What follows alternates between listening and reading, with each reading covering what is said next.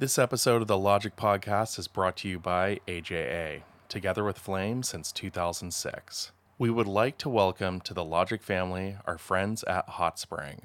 Hot Spring is the future of VFX outsourcing. Hot Spring connects you to great artists to get your projects done, making it easier than ever to access the best talent around the world. I highly encourage if you need any help with roto, paint, 3D match move, or cleanup, give the folks at Hot Spring a shout. You will not be disappointed. www.thehotspring.com. And last but not least, Logik Academy Pro. If you haven't checked it out yet, I highly recommend it. There are so many cool courses that range from CG car replacement, Nuke for flame artists, Mocha, color management, VFX supervision, and also meetups for mentoring your career. So check out logicacademypro.com. Hey guys, hello. Hey.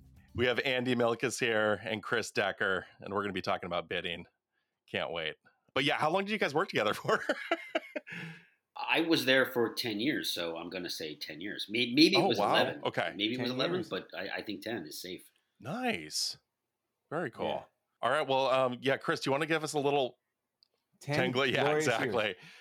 We had a lot of amazing adventures together. Yeah. And I will say, like, coming in, like, Andy was almost my, we're going to talk about bidding. Andy was almost my, like, bidding mentor for the first few years. Oh, like, nice. I would just go to him and be like, what are we doing with this job? Like, what should I, because I came into a place that he had been at and everybody else had been there for a long time. So I didn't want to mess anything up. So he was always a good sort of, bastion of here's what we think we should do, That's awesome. Wow. Oh, thanks, man. Because I was always paranoid that everything I bid was either overbid or underbid. Like it was did I make the right call? Was kind of the thing. I think when I started, you know what? I'm not going to remember. But it was either somebody told me, listen, whatever Andy tells you, it was either deduct 2 hours or add 2 hours. I forget. At this point, I forget. That's but hilarious. There was like something. Yeah. But, I think it's good to have that back and forth, It's like, it's always good to get the artist or like one of the artists who's done it before to kind of run through it. But then it is good to have the producer sounding board as well, like, wait, this is actually, we probably should tack on another 4 hours onto this or something. Right. Just because knowing what the clients might say and then stuff like that. So yeah. Yeah, like the producer, like I always felt like it was my job or my part of the process was to like look at the board or watch the rough cut and kind of just work with that like sliver of information at hand. But I knew that the producer had like the bigger picture, had more context, knew like the history of working with this client, or if it was a new client, had some kind of insight from sales or something like that, or the other aspects of the job that we had nothing to do with, whether it was editorial or color, or, the production. So to me, that was always like the security blanket was, I really have to just kind of figure out what is this part going to take. And if there's a bigger part of the conversation, or if this is, fitting into a bigger picture, I had someone else to rely on for that. Chris, can we get a quick background of like how you got into post-production, like producing and all of that? Sure. I'll give it to you as quick as I can. I knew, early on I wanted to work in the film, TV, radio, whatever industry as a kid. So I went to Syracuse, studied television, radio, film, and came out and got a job right away at an advertising agency in the production department. I was like their AV guy. I was plugging in their TVs, stuff like that. And then the company was small enough back then, this was 99, that I started to produce radio commercials. And then soon after that, there were little TV revisions that I would do, updates in legal, things like that, model year updates. And then a couple years after that, I was actually producing TV commercials. I did that for about 7 years, and then I moved to another agency. I worked on a really big account that after I was there for 9 or 10 months, they lost. Oh.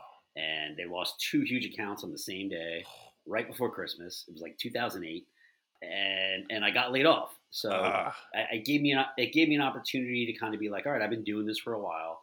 what parts of my job do I like the most? And what I always liked as a producer on the agency side was the post production process, be it editorial or VFX, because I I was able to have a voice in the room. You know, you're in the edit room for 3 or 4 days. You can say, "Can we try this, guys? Like, this might be a good idea." Can't really do that on a set, so I wasn't ever in love with live action producing. Hmm. So through that time, I had made some friends, and I just reached out and said, "Hey, I'm looking for a job. I'd love to start on the post side." And a lot of the responses I got were, of course you want to work on the post side. You're an agency producer. All you think we do is sit here and get sushi all day and sit in a corner and wait for renders to be done. Like that's what you think our life is. But I understood the job and I was like, listen, I'll come in at a lower salary. Just give me a shot. And I worked at a motion graphics place for 2 years that did some really great work and kind of like cut my teeth in learning how really post production works and bidding and all that stuff. From it was like a lot of film and TV broadcast stuff, not as much advertising at that place. But then I had a friend at where Andy and I worked together who was looking for another producer, knew that I was on the post side, gave me a call, and I ended up working with this fine man for the next 10 years. So, Awesome.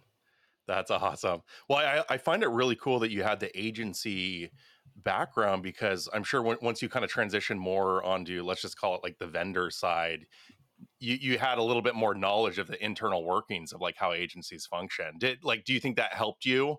Like once you kind of jumped on more of this side or? I, yeah, I do because I feel like I had at least the knowledge of where they were coming from and certain things they say or like the triple bid and like I know that like if we don't get a phone call back a day after we just had a phone call, I know that like, okay, this is not going our Right, way, and right. like a couple emails and whatever. And it also I realized pretty quickly, I was getting put on jobs with younger agency producers who I knew didn't really know the lay of the land. So having that knowledge, I was able to sort of in my early years at this place, like I was able to guide them in, hey, you need to ask for this, you need to bid for this. Like, let's look at your bid, and here's why these hours make sense, and explain things to them, which I think sometimes, not every time, but like kind of ingratiated our company to them because I was almost like a partner. I was producing it for them in a certain way, sometimes Yeah. in certain bids and stuff like that. So yeah, it definitely helped me at least understanding agency culture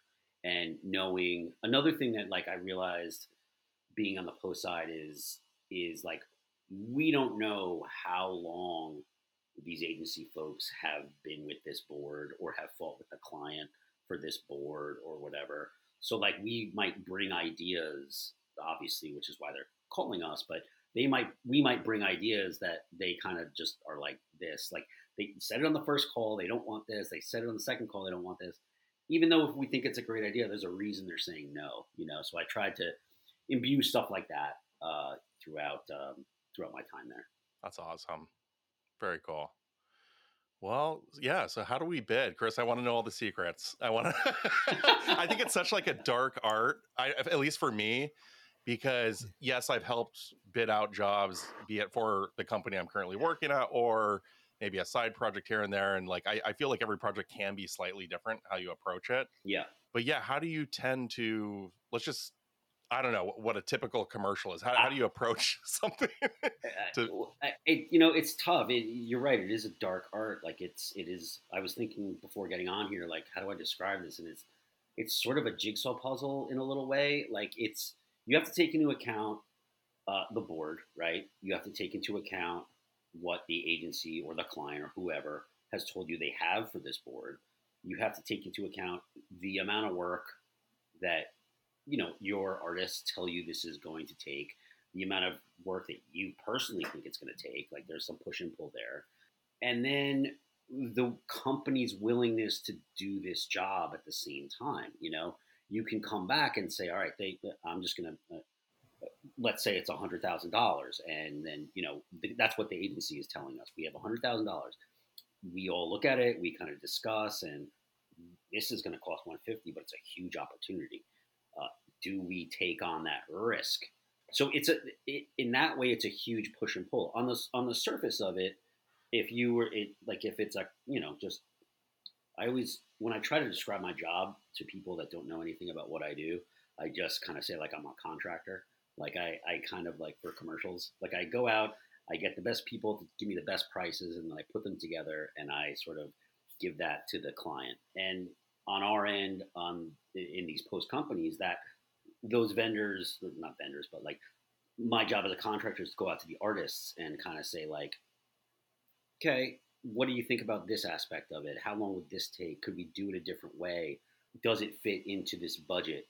I have to kind of focus that together and give it back to the client with a I don't know, it's tough. Like I said, it's a jigsaw puzzle. You know what I mean? Like it's trying to gauge the value of the piece that you're working on to get you more business in the future and the value of what this really is. But anyway, sorry, I got off track there. To back up, on the surface, it's like, okay, here's a board and here is the request.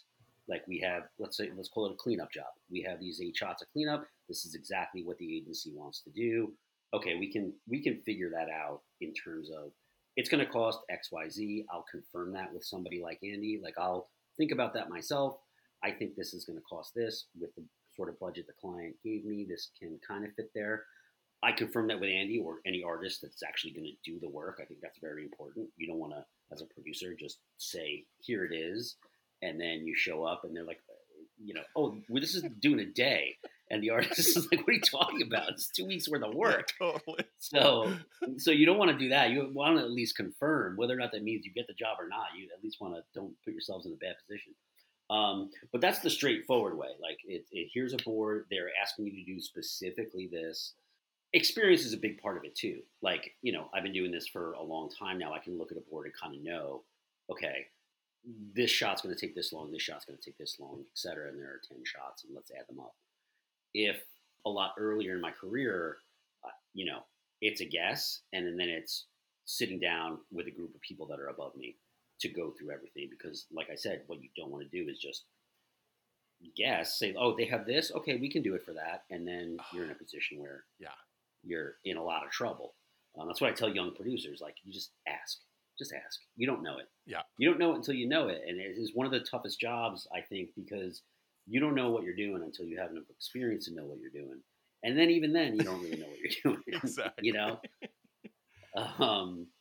So yeah, that was a long, convoluted answer, but yeah. No, that was awesome. You said something really interesting about sometimes agencies approach, say, the company with like, hey, we have X amount of money. Does that happen a lot, or do you normally kind of bid out projects like, hey, we want to do this, what's your bid? And you as the post company come up with the number, and then, say they triple bid it, they look over everybody's numbers. But I thought that was really interesting. You said like sometimes they'd be like, hey, we have X amount. Can you do it? In my experience, that has happened a lot more in, like, I'd say the last like 5 to 7 years. Okay. Like it used to be a lot, at least in my experience, used to be a lot more of here's a bid, here's a board. Can you guys bid this out? Tell us what it actually thinks, right? The last 5 to 7 years, I feel like it's turned into here's a board. We got $100,000. Can you do it? Mm-hmm. Like, you know what I mean? So it's almost like, and this might be my own personal experience. I mean, I think like much, much bigger jobs, obviously you're bidding them out and being meticulous with them. Like you weren't talking millions of dollars and stuff like that. You're going shot by shot, whatever.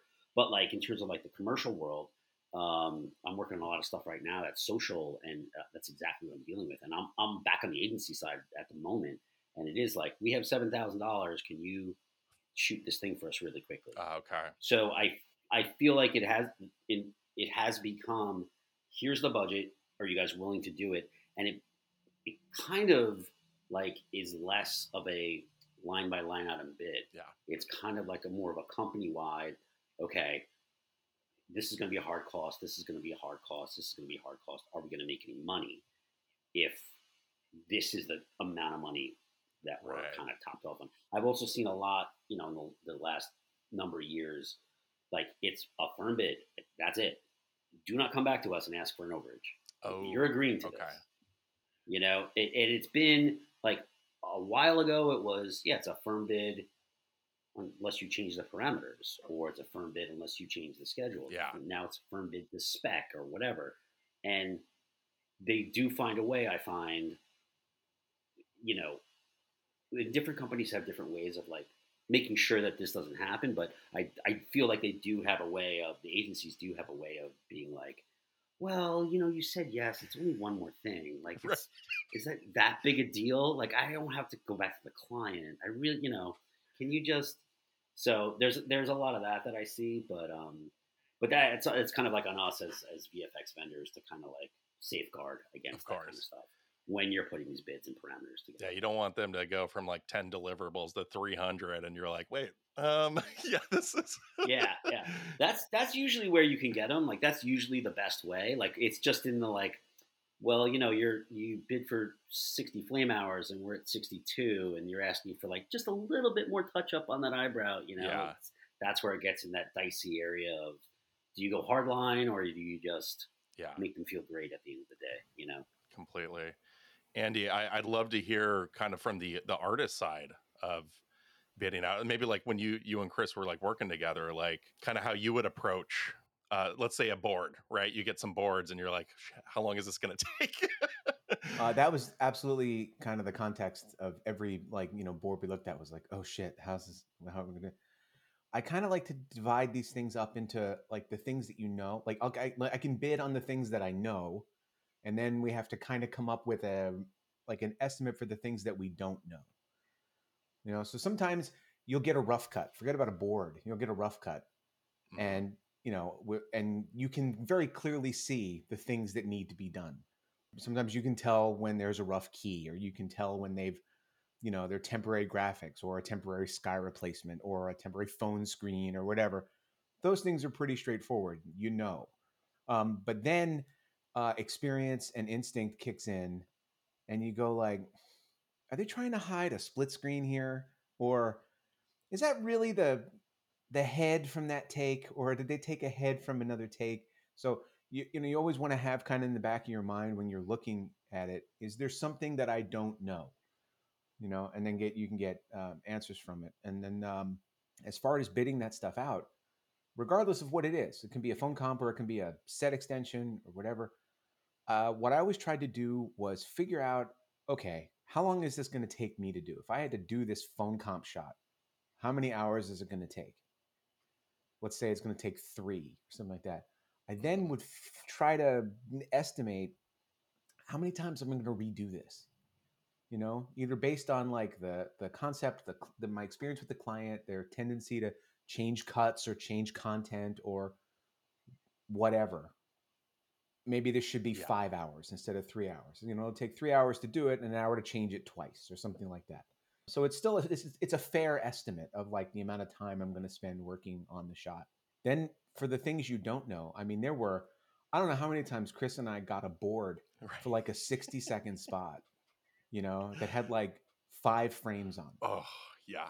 I mean, there is the chance that each shot is 12 seconds long. I'm guessing that there's something that is missing here. Or we would be told, even without like a mood board or anything, it would just be like a script. Mm-hmm. Those are the hardest. Yeah.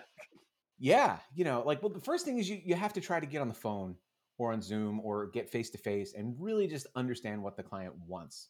So you in your head can have a clear picture of what they have in their head. And then you can give everybody a fair estimate. But there were lots of times where we were told things like, we got a 15 coming in and it's like a beauty spot. And what's that going to cost? How much beauty? Yeah. And it's like, well, I mean, yeah, is exactly. It right? What do we? Who is this? Who is this? And so we would sometimes come up with things like, well, if I had to give you a rough estimate, why don't you estimate 4 hours to clean up a wide shot and 8 hours to clean up a close up? And that's assuming it's all shot 4K. All right, and then the client it's possible that they would go like, okay, thanks. Now I have a working model. I can at least figure out. I mean, that's actually a really good point that you brought up. Sorry to interrupt you, but the whole resolution thing too. I mean, we're not in the days of HD only. I mean, yeah, we're working on 6K plates now. I mean, that's oh, dude. I mean, I remember when HD. I'm old enough. I remember the days. But when we first made the transition to HD, it became a question you had to ask for every board that came in. Are we doing this in HD or SD? And now the same kind of question is, what resolution are you shooting at? What resolution are we finishing at? And neither of us had gray hair until the whole concept of like the 9:16 came in, Gosh. and it was like, Yep. yeah, oh yeah, we're shooting 6K for Snapchat deliverables, Yeah, but these are the kind of important questions you have to ask. Like it's really, I know from an artist perspective, I try to imagine like, okay, if I'm going to sit down and do this is actually like one of the things that I found to be very helpful just as a mental exercise. I would be told, okay, there's a 30, a 15, and a 10. Okay, and how long is it going to take to conform that? And I would like say to myself, well, okay, I mean, if I pushed a button and it magically worked, which it never does, it'll take 5 minutes. But if I had to eye match 3 spots, what would that take? And that kind of became the foundation for my bid. Maybe I figured that out and then took a little bit off because odds are I won't have to eye match everything. Same thing with like Andy. They want to put a guy in a field, but they can't shoot the guy in the field at the same time. How much? And they think they can shoot blue screen, but they're not entirely sure if the blue screen's available at that. Like whatever, there was always something. So for like a keying shot or whatever, I would say to myself, okay, or better yet, better example is if something was shot like in glass or something, if it was like a glass elevator or something like that, and nothing we told the production company in terms of shooting specs was followed, and it was impossible to key. How long would it take me to roto this?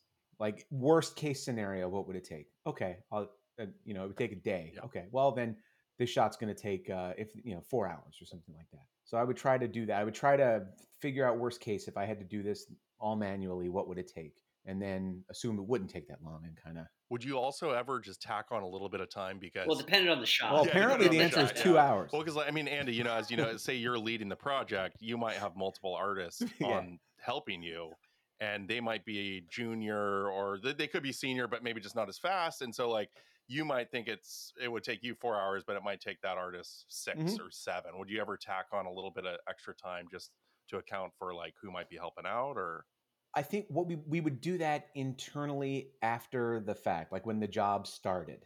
And then, we could figure out in terms of resource allocation. It would be like Chris would say, hey, Andy, can we, do you think so-and-so can do these shots? And the answer might be absolutely. But, let's start with 1 instead of 2 and see how it goes. Or, okay. Yeah, I don't think we really did that like before the bid, but we would sometimes if it was a complex thing, if it was like a big package of spots, and we knew we were going to have a large team. What we would factor in, or what I would factor into, like the conform time or whatever, is okay. So at the end of every day, I'm going to need an hour, to kind of gather everything from everybody, check it all, drop it into all the versions of the cut, and so. And we're going to work on this for 2 weeks. Yeah. And so maybe we'll add another 10 hours of conform or something across the 2-week job, knowing that exactly for that amount of time, I'm not going to. Yeah, and that's one of the things with bidding that you brought up packages, Andy. Like with experience, like I can put together a framework, right? Like, okay, we have this many spots. The conforms are going to take this amount of time without needing to bother any sort of artist. Like we've done this a few times, or at least I have. So I know I'm thinking it's this amount of time. Then you kind of look at, all right, the client's also asking for this amount of deliverables. So you have to look at machine room time, right? We're delivering Hulu, YouTube, 9:16, 4:5. You need to think about not only the conform time for that, but the amount of time to make those files, right? And having done that before, that, all right, we got like 5-6 days in the machine room or whatever it might be. There's all a bunch of ancillary stuff that come with kind of every job, postings, etc. So you can kind of build out that framework based on just the client specs, not even like necessarily creative. You just kind of know, all right, we have 3 spots, a 60, 30, and a 15.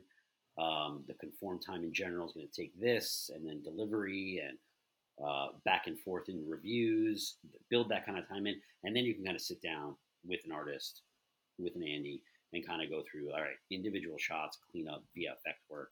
What are we adding to this bid? So generally, I would kind of start with like, here's what we have to do, and then how much more do we have to add to it, to see Right. if this is going to be feasible for us. Completely. I know another thing that I would always be conscious of when doing the bidding was if there was a shot that was complicated, maybe it's a complicated transition or there's a lot of look development that has to go on. I would try to approach it from like what are the technical tasks that I know have to get done. We got to get rid of the rigs, and we have to cut a mat, and those are almost easier to bid. Those are going to take a kind of like a known number of hours, and then we're going to need a certain number of hours or days or whatever to kind of do exploratory work. Come up with a few ideas, present them to the client. So I think that's another way I kind of divided up a complex Hmm. task. And kind of jumping off of that thought, what we have to build into the bid is, we're doing an exploratory, right?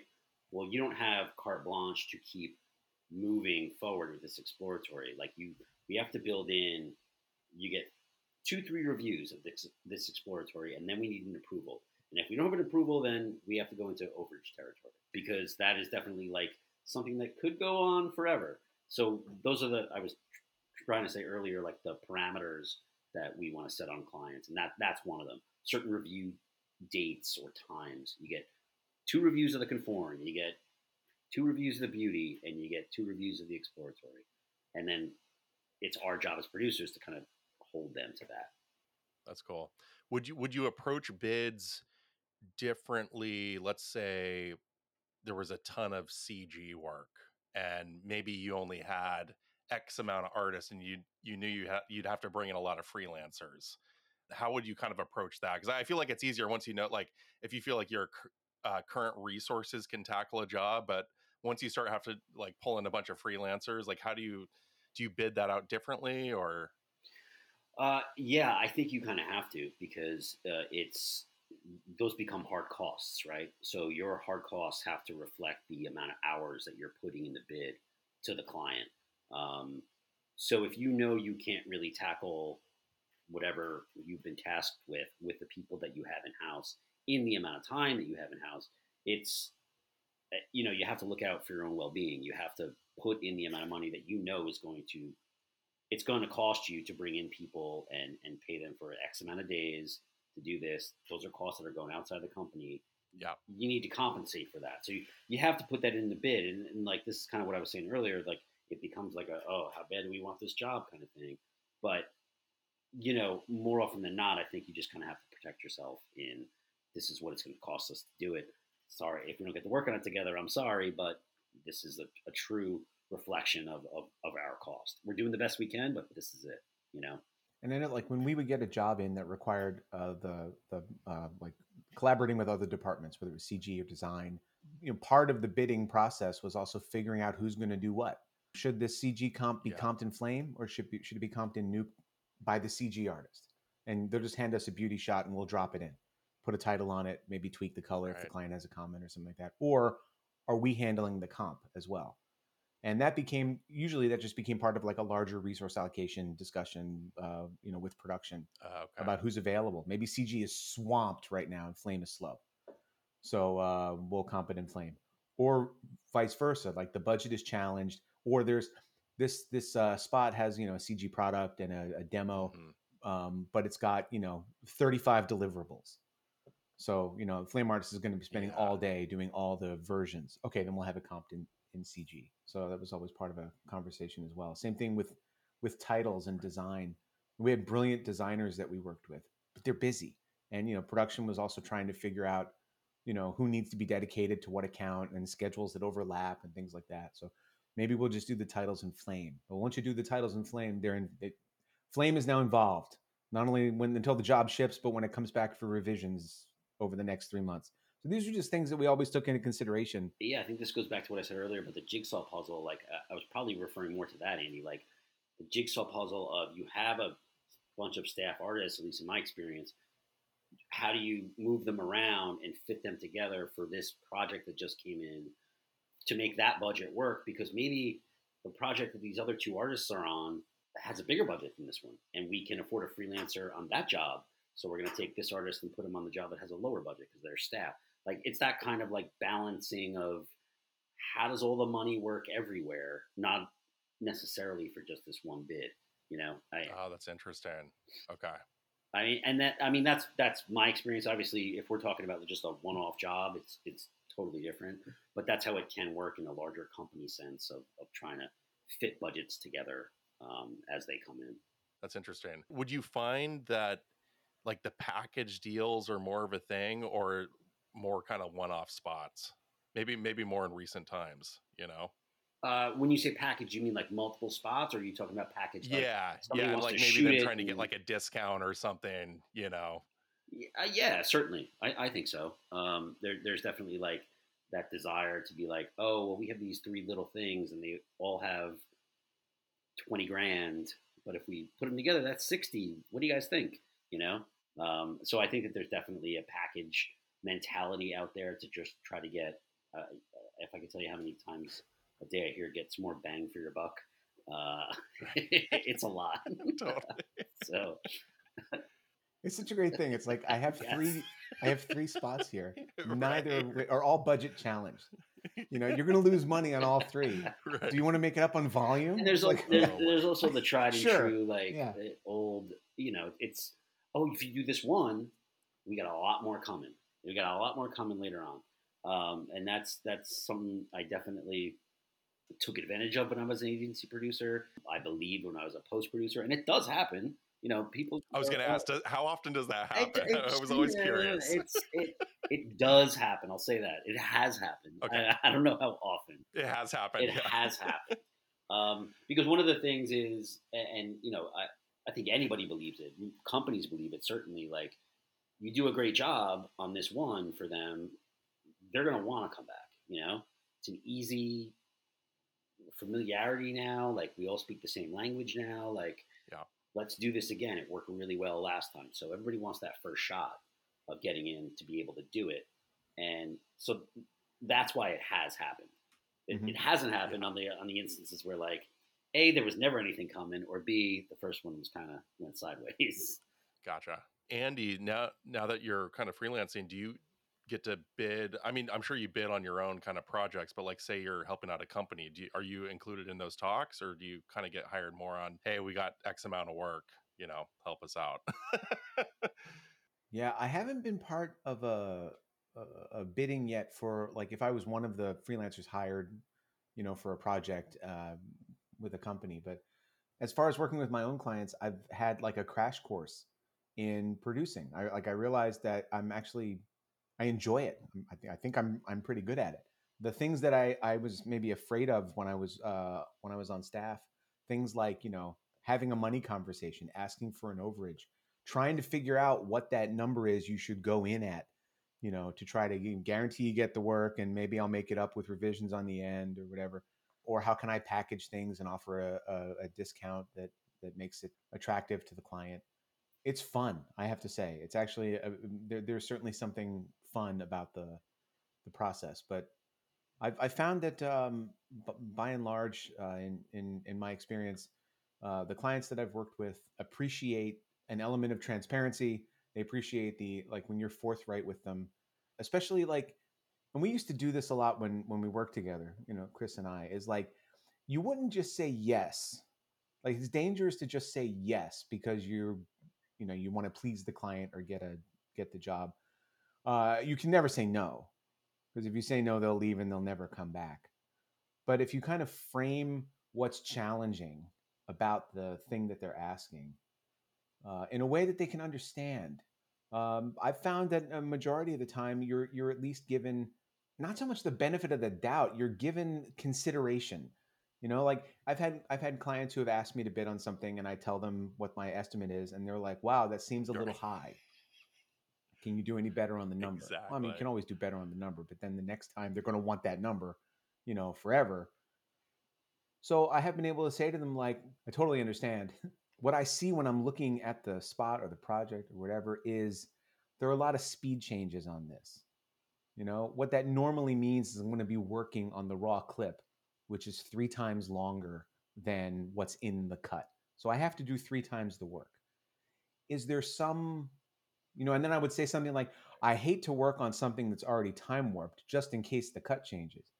but is there something that we can do? Now that it's almost like now that I've called this out to your attention, is there something that can be done, either in editorial? Is there something that we can revisit the job or the shot, or I'll look at something that's a split screen, and I'll say to them like, for me to do what's in the cut is going to take 2 days, but what is it that you're trying to achieve?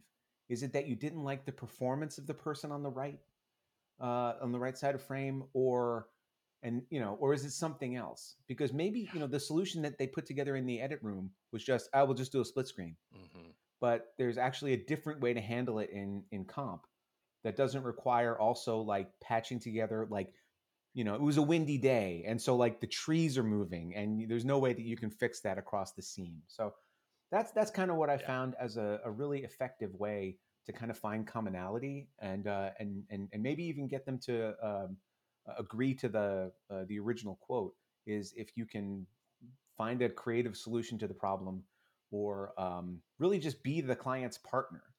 Make them appreciate that you are on the same page as them. You're on this journey with them together, and you want to bring something to the table. You understand what their needs are. Yeah, I always love the trying to achieve. splits when, say, the agency doesn't even know it's a split, and you're like, "Hey, this is a split screen." They're like, "Oh, is it a split?" You're like, "This is going to take some time," Yeah.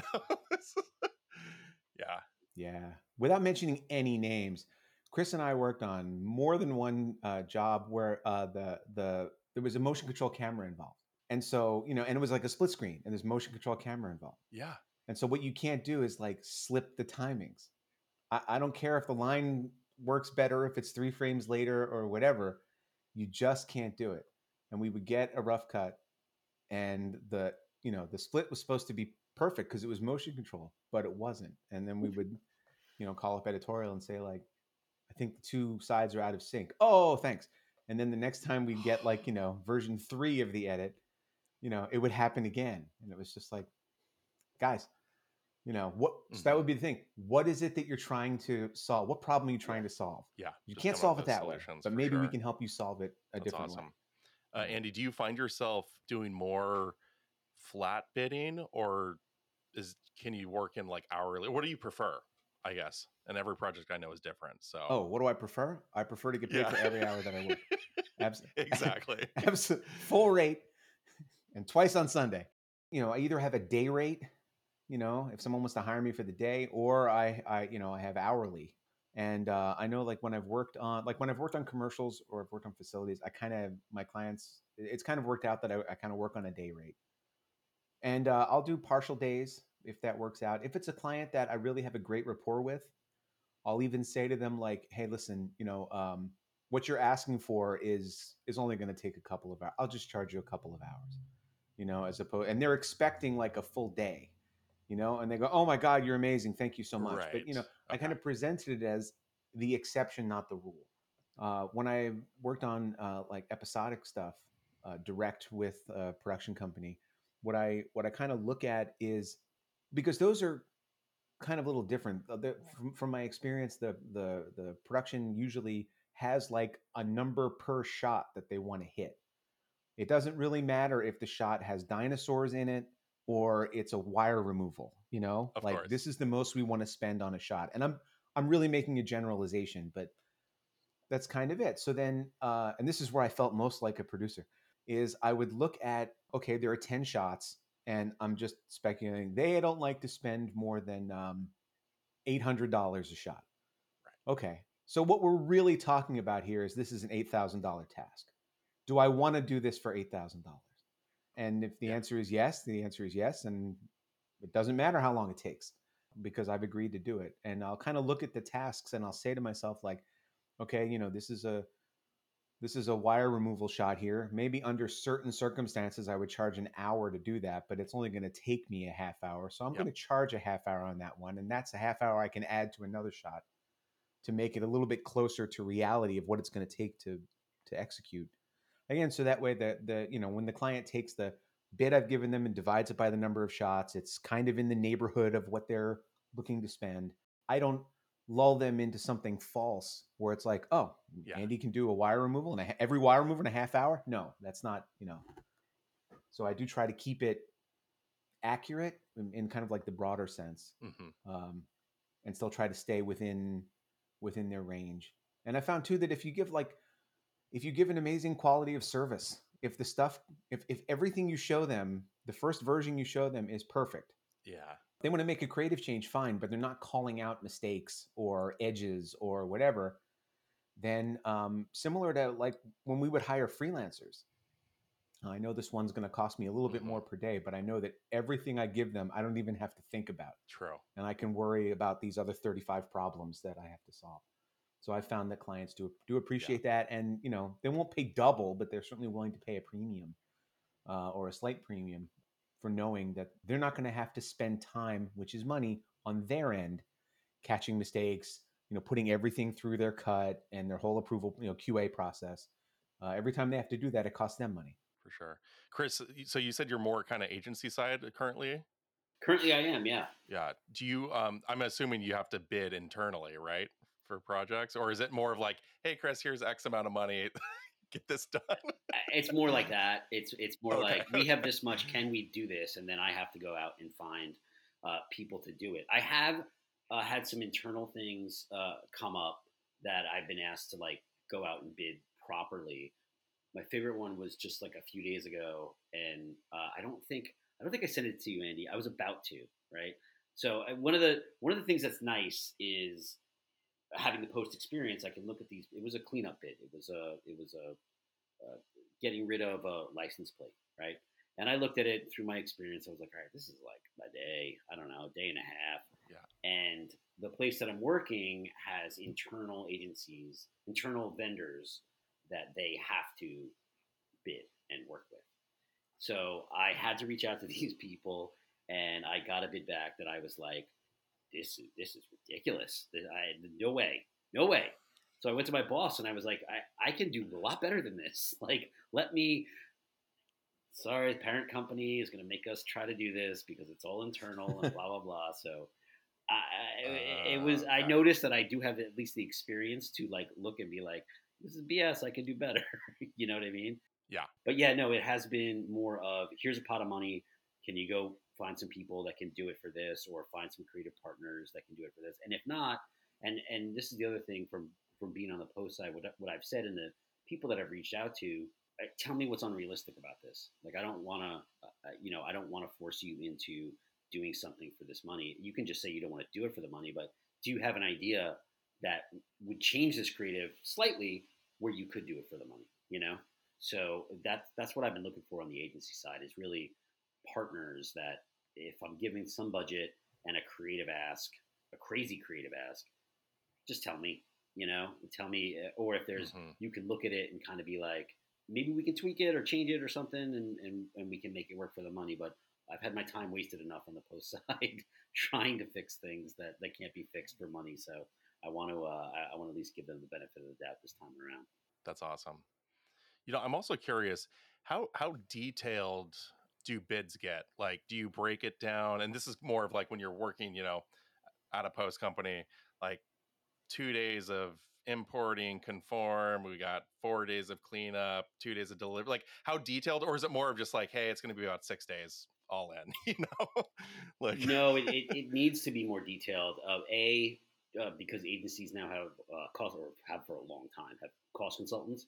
So they're gonna, if it gets through the agency at all, you can't just give them a lump sum of here's $6,000 and they say yes. Yeah. It's got to be, how are you breaking that out, and why, and where are the hours going for the conform, like you said, the VFX shots, the delivery, revision time, that kind of stuff.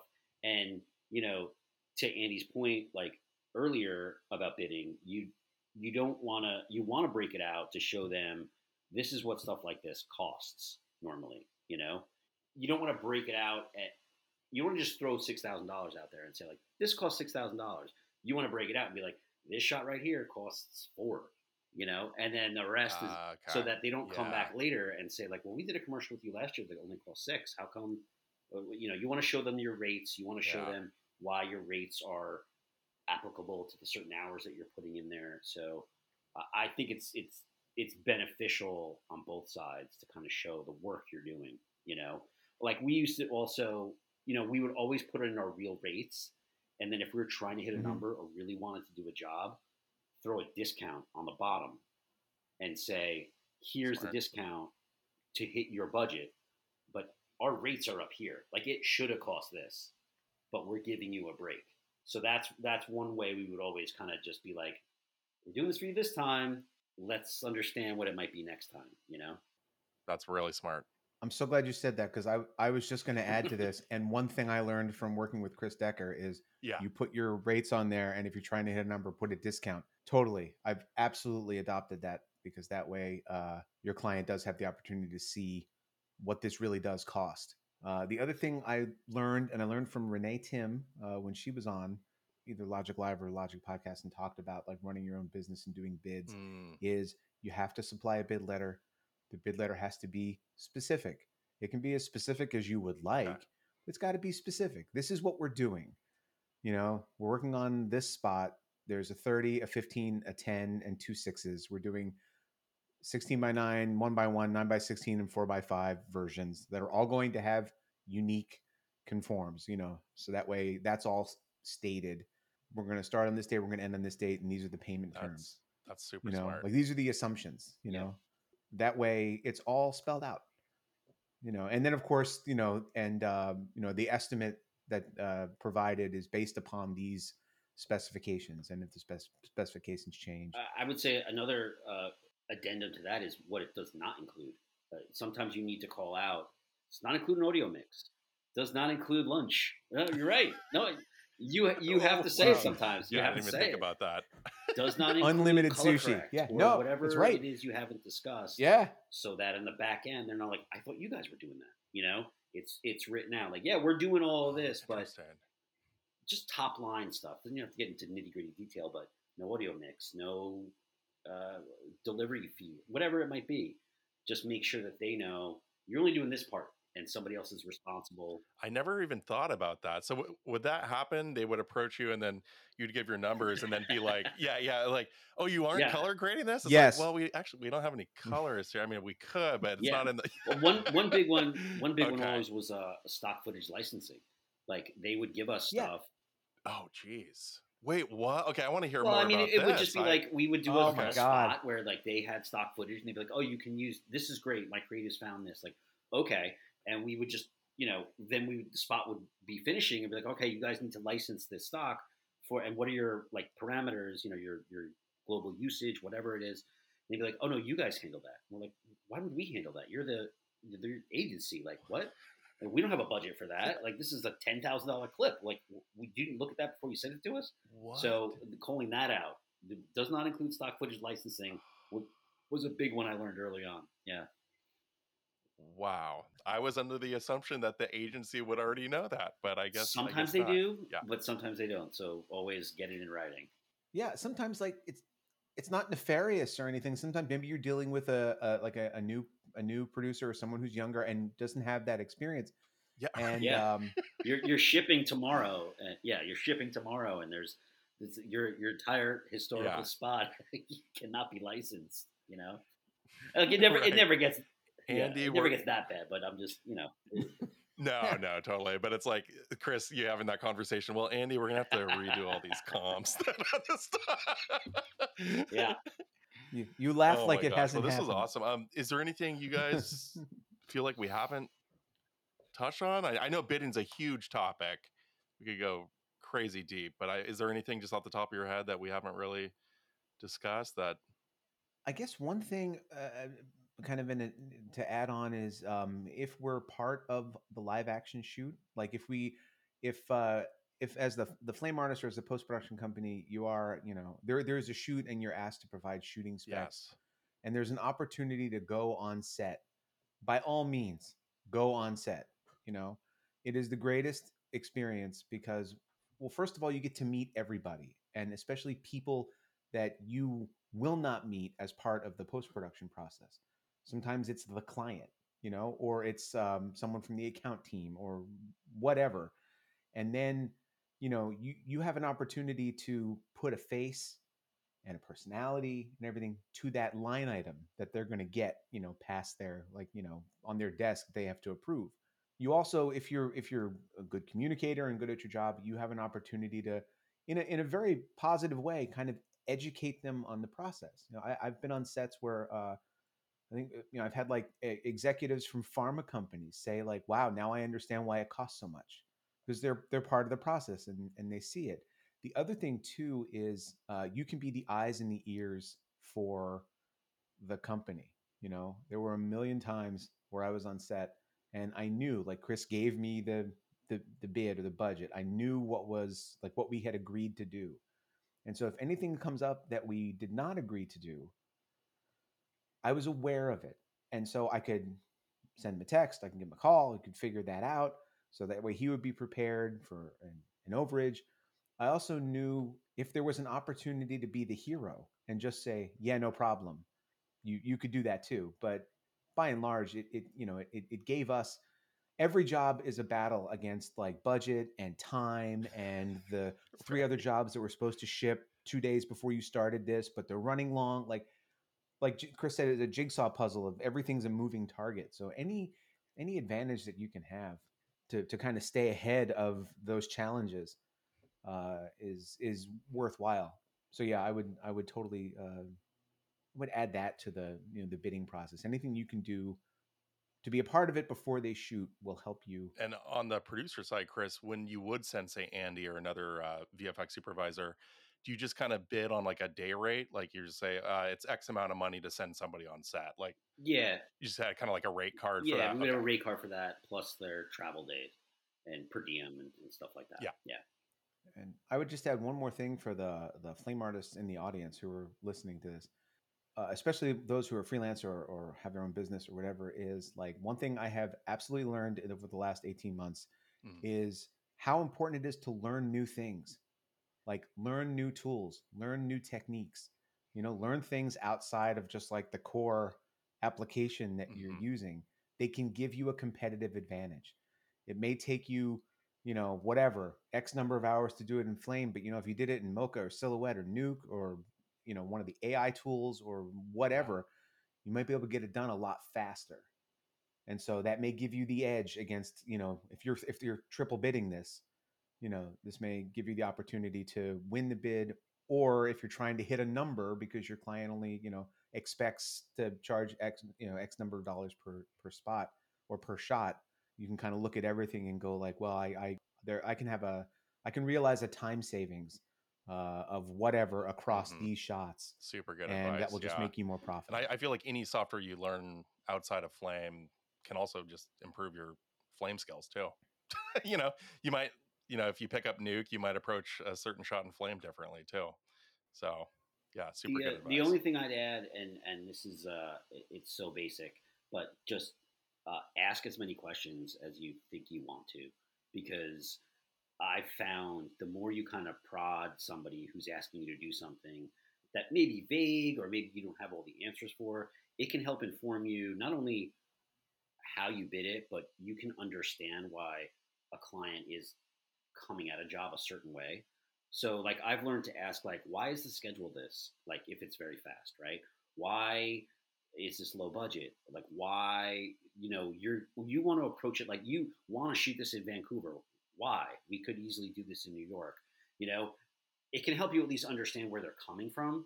Might not always make sense, but at least sometimes you can you can at least get their point of view, because like I was saying earlier, they've been down the road 10 times with back and forths of how they're getting to their budget and how they're getting to their creative.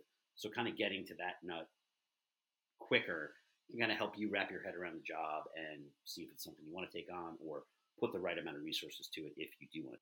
Yeah, that's a really good point. That's awesome. Well, thank you guys so much. I think we hit a lot of really good topics within bidding. So, Chris and Andy, thank you so much for coming on the episode. Thanks, Glenn. Really appreciate it. Thanks, Glenn. Yeah, no, thanks again. This episode of the Logik Podcast is brought to you by AJA, together with Flame since 2006. We would like to welcome to the Logik family our friends at Hot Spring. Hot Spring is the future of VFX outsourcing. Hot Spring connects you to great artists to get your projects done, making it easier than ever to access the best talent around the world. I highly encourage, if you need any help with roto, paint, 3D match move, or cleanup, give the folks at Hot Spring a shout. You will not be disappointed. www.thehotspring.com. And last but not least, Logik Academy Pro.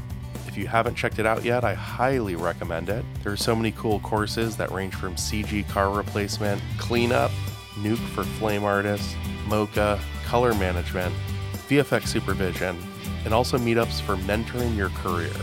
So check out logicacademypro.com. Thank you for listening.